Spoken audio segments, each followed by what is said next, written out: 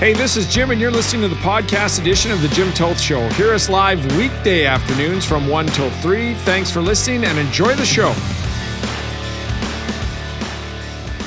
Thank you for joining me. Kristin is a former Winnipegger who now lives in Indianapolis, Indiana. And before we get into what I want to talk to you about, I'm going to put you on the spot because you're making fun of it on social media. What is the gas price in Indianapolis today? Oh, gosh. This is my eternal struggle down here is I cannot find an accurate way to compare gas prices because the dollar is different and it's not measured the same. So there are gas prices here that are $4.40, $4.50 a gallon, but I have no idea what that translates to in Canadian dollars and liters. So it's a math mess for me. Neither do I. Whenever I travel to the States and fill up, I'm just like, it's like a lottery ball. I'm like, $68. Okay, whatever that is, whatever that comes out to. There we go. So yes, I appreciate you joining me. I'm looking forward to the conversation, and I appreciate your patience too. If we do have to cut away, I do want to bring you back on. I can move some things around in our next segment, and we'll do so. But the reason we're talking to you is we're talking about proximity bias in the workforce, and part of our ongoing series for a future of work segments we have here. Before we get into too much, tell us what icology is. Icology has grown now to a community. So it's really for anyone who works in internal communication or employee engagement. It grew from a podcast, and now we're a membership-based community. We do learning opportunities, cross your fingers, soon to be in-person events and learning opportunities. So I get to be connected to some of North America's brightest minds when it comes to employee engagement and employee communication. What are you finding with what we've been through the past 2 years compared to maybe what you were seeing prior to the pandemic with that employee engagement? Like many industries, the challenges that became exposed as a result of COVID-19 and other things in the last couple of years, it's really just exacerbated what was already there. So work has changed because it wasn't working for people in the first place.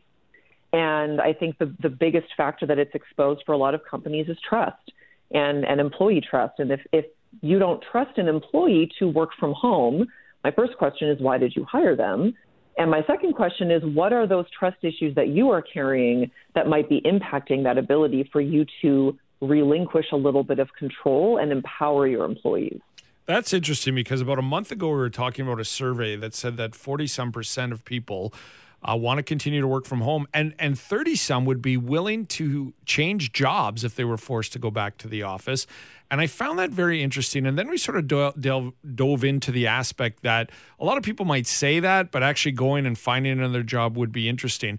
But then I kind of started going down the path of prior to the pandemic, if your boss came to you and said, like Manitoba Hydro here with 2,200 people in a new building downtown Winnipeg a couple of years ago, if they just said, we're not building a new building and all of you have to work from home, I wonder what the response would be if it wasn't due to a pandemic. Right. I'd be very curious too. And I suspect that it would still be split. I think there would be half of the people who would say, great, I never want to set foot in this building again.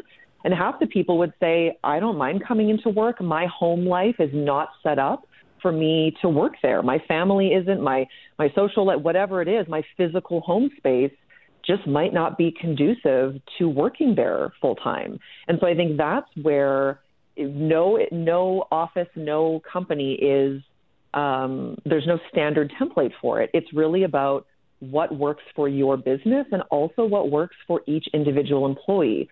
So the more you can tailor that experience, the better, in my opinion. And I immediately thought, and it's kind of ridiculous, but I thought, well, if we're going to do this, then I need a brand new leather couch about this long, and I need a brand new desk and a $4,000 office chair for my back. And I'm being funny, but I think that that's where some of these discussions would have gone. Like, you have to deck out my home then. It's your responsibility. Whereas now, because we've done it and people have enjoyed it so much with makeshift offices and whatever you had at your home, that I think that would be a different discussion now where people are going, look, it's working great, even though I'm sitting at my kitchen table with a laptop. Don't make me come down to work. Absolutely. And I think there's also the issue of folks who worked remotely prior to the pandemic, who then all of a sudden saw new remote workers having things paid for by the company, or, oh, we'll supplement this, or we'll do this. And they're kind of over there going, excuse me, I've been doing this for years and nobody compensated me for those things either. So there's absolutely a have and have not component to remote work. Absolutely, the proximity bias is a factor. That's no question.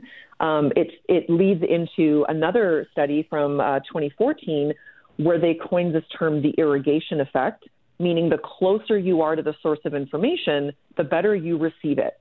So in this study, executives and C-suite people ranked the amount of communication they received on a regular basis from their company as about 90% appropriate. That number goes down about 10 to 15% at every lower level. So the closer you get to those frontline employees, the less effective communication is, and that absolutely factors into that proximity bias as well. The farther you are away from the source of information, the less clear the communication is, the less communication you are receiving in general. And so companies have to work extra hard to compensate for that now that some employees are not even physically in the office anymore. So now that we've established that proximity bias is clearly a factor, we'll start with the employee and then we'll go to the company. But first of all, what can employees do going forward? What are some ways that they can sort of offset that and be just as present as somebody who is on site? That's a tough question, and I would love to, give advice to employees who are working remotely about how to be more engaged. But my gut reaction is that those changes need to come from the top. The mindset has to change from business leaders, company owners, before that problem starts to get solved. And so, as Julie mentioned in her previous segment, it's a lot of it is just about being aware that the problem exists in the first place. And once you're aware of that problem, then asking yourself, do I want to fix this problem? Now, in my opinion, the answer should be yes. You should absolutely want to fix the problem. But it's harder to do this in legacy companies. You mentioned Manitoba Hydro. That's a great example. That they've been around forever, right? It's harder for a company that was built with physical offices from the start to transition to this new way of working than it is for, say, a tech company that just started in 2017. They probably built themselves as a remote first company, so it's easier to fuel that than it would be to turn a huge ship around like a Manitoba Hydro. And speaking of that, the city of Winnipeg has been on our station recently and saying that they're going to this is the future of working at home and are going to sort of be part of that future and allow people to do this when applying for a job even today. So what can employers do because I agree with you. I think it is to the benefit of employers to ensure that this proximity bias isn't a factor. What are some ways that companies can go about including everybody going forward if this is going to be part of the future with some staff at home or other places? I think the first thing to look at, aside from that whole mindset shift, once they've decided, yes, this is a problem and we want to address it, it's investing in technology, I think, is going to be the first challenge. Now, your technology is only going to reflect your current culture. It's not going to solve a culture problem, but it's certainly going to help facilitate those connections. So there's ways companies can find ways to create what I call collisions virtually. There's a company called donut.com that will facilitate 5-minute coffee breaks randomly between employees at your company. There's an agency that I've worked with recently that now has no physical office. So as a result, they've saved a considerable amount of money from paying rent in this space. And they're using that money to tell their employees every month, everyone's got X number of dollars to go meet in person with other employees. So they have employees that are dispersed. So City of Winnipeg might be a good example. Likely most of their employees are already within city limits or somewhat nearby. They could say, well, here's X number of dollars a month. Meet for lunch, meet in person when it's safe to do so, and have those connections, because the technology can certainly facilitate that, and it will do a great job of the work part of it, the business management, the project management part of it. It's not going to substitute casual, friendly encounters, and that's what builds rapport and culture. How much is this discussed with icology in your community and your company? I would say it is if not number one, number two challenge. I think we are more dialed into this issue. Maybe us at HR. Those are probably the two industries that are the most dialed into it, because anyone who is working in employee communication, employee engagement, they're facing this now every single day.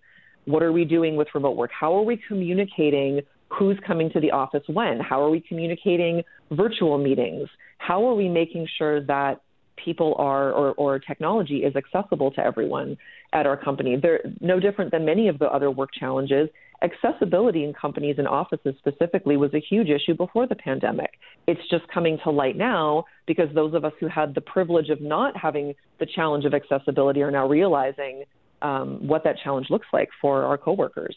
Where can people find icology and get more information on what you're doing right now? We are at joinicology.com, and I am all over social media, so I'm sure I'm usually pretty easy to find. Great. And by the way, we got a texter, Keith, who says $4.50 a gallon is about $1.12 per liter. So that's interesting. Thank you for the math on that. That is interesting. And I'm going to have to do some more math on that. Yeah, exactly. Hey, I'm with you. It's funny how you can take the girl to Winnipeg, but we still can't figure out U.S. gas prices. I understand where you're coming from. No, I never will. Yeah, never. Yeah. And just finally, for you and everybody else listening, the verdict in the Johnny Depp $50 million libel lawsuit against his ex-wife Amber Heard her counterclaim has been delayed after the judge sent the jury back because it has not completely filled out the verdict form. So when that form is completely filled out and put back in front of the judge, we will have the latest and the result of that trial for you live on 680 CJOB as well. Kristin, I really appreciate your time and insight on this, and I'm sure we'll reach out to you soon to see where this is all going as well, because it's a fascinating topic and an important one. Thanks for doing this, and all the best. Thank you. I'm always happy to take calls from a 204 number. So take care, Jim. Thank you. There we go. Yes, for sure. Kristin Hancock, once again, VP Community and Engagement at a company called Icology, talking about proximity bias and the future of communication with companies going forward and what we've seen with people out of the office.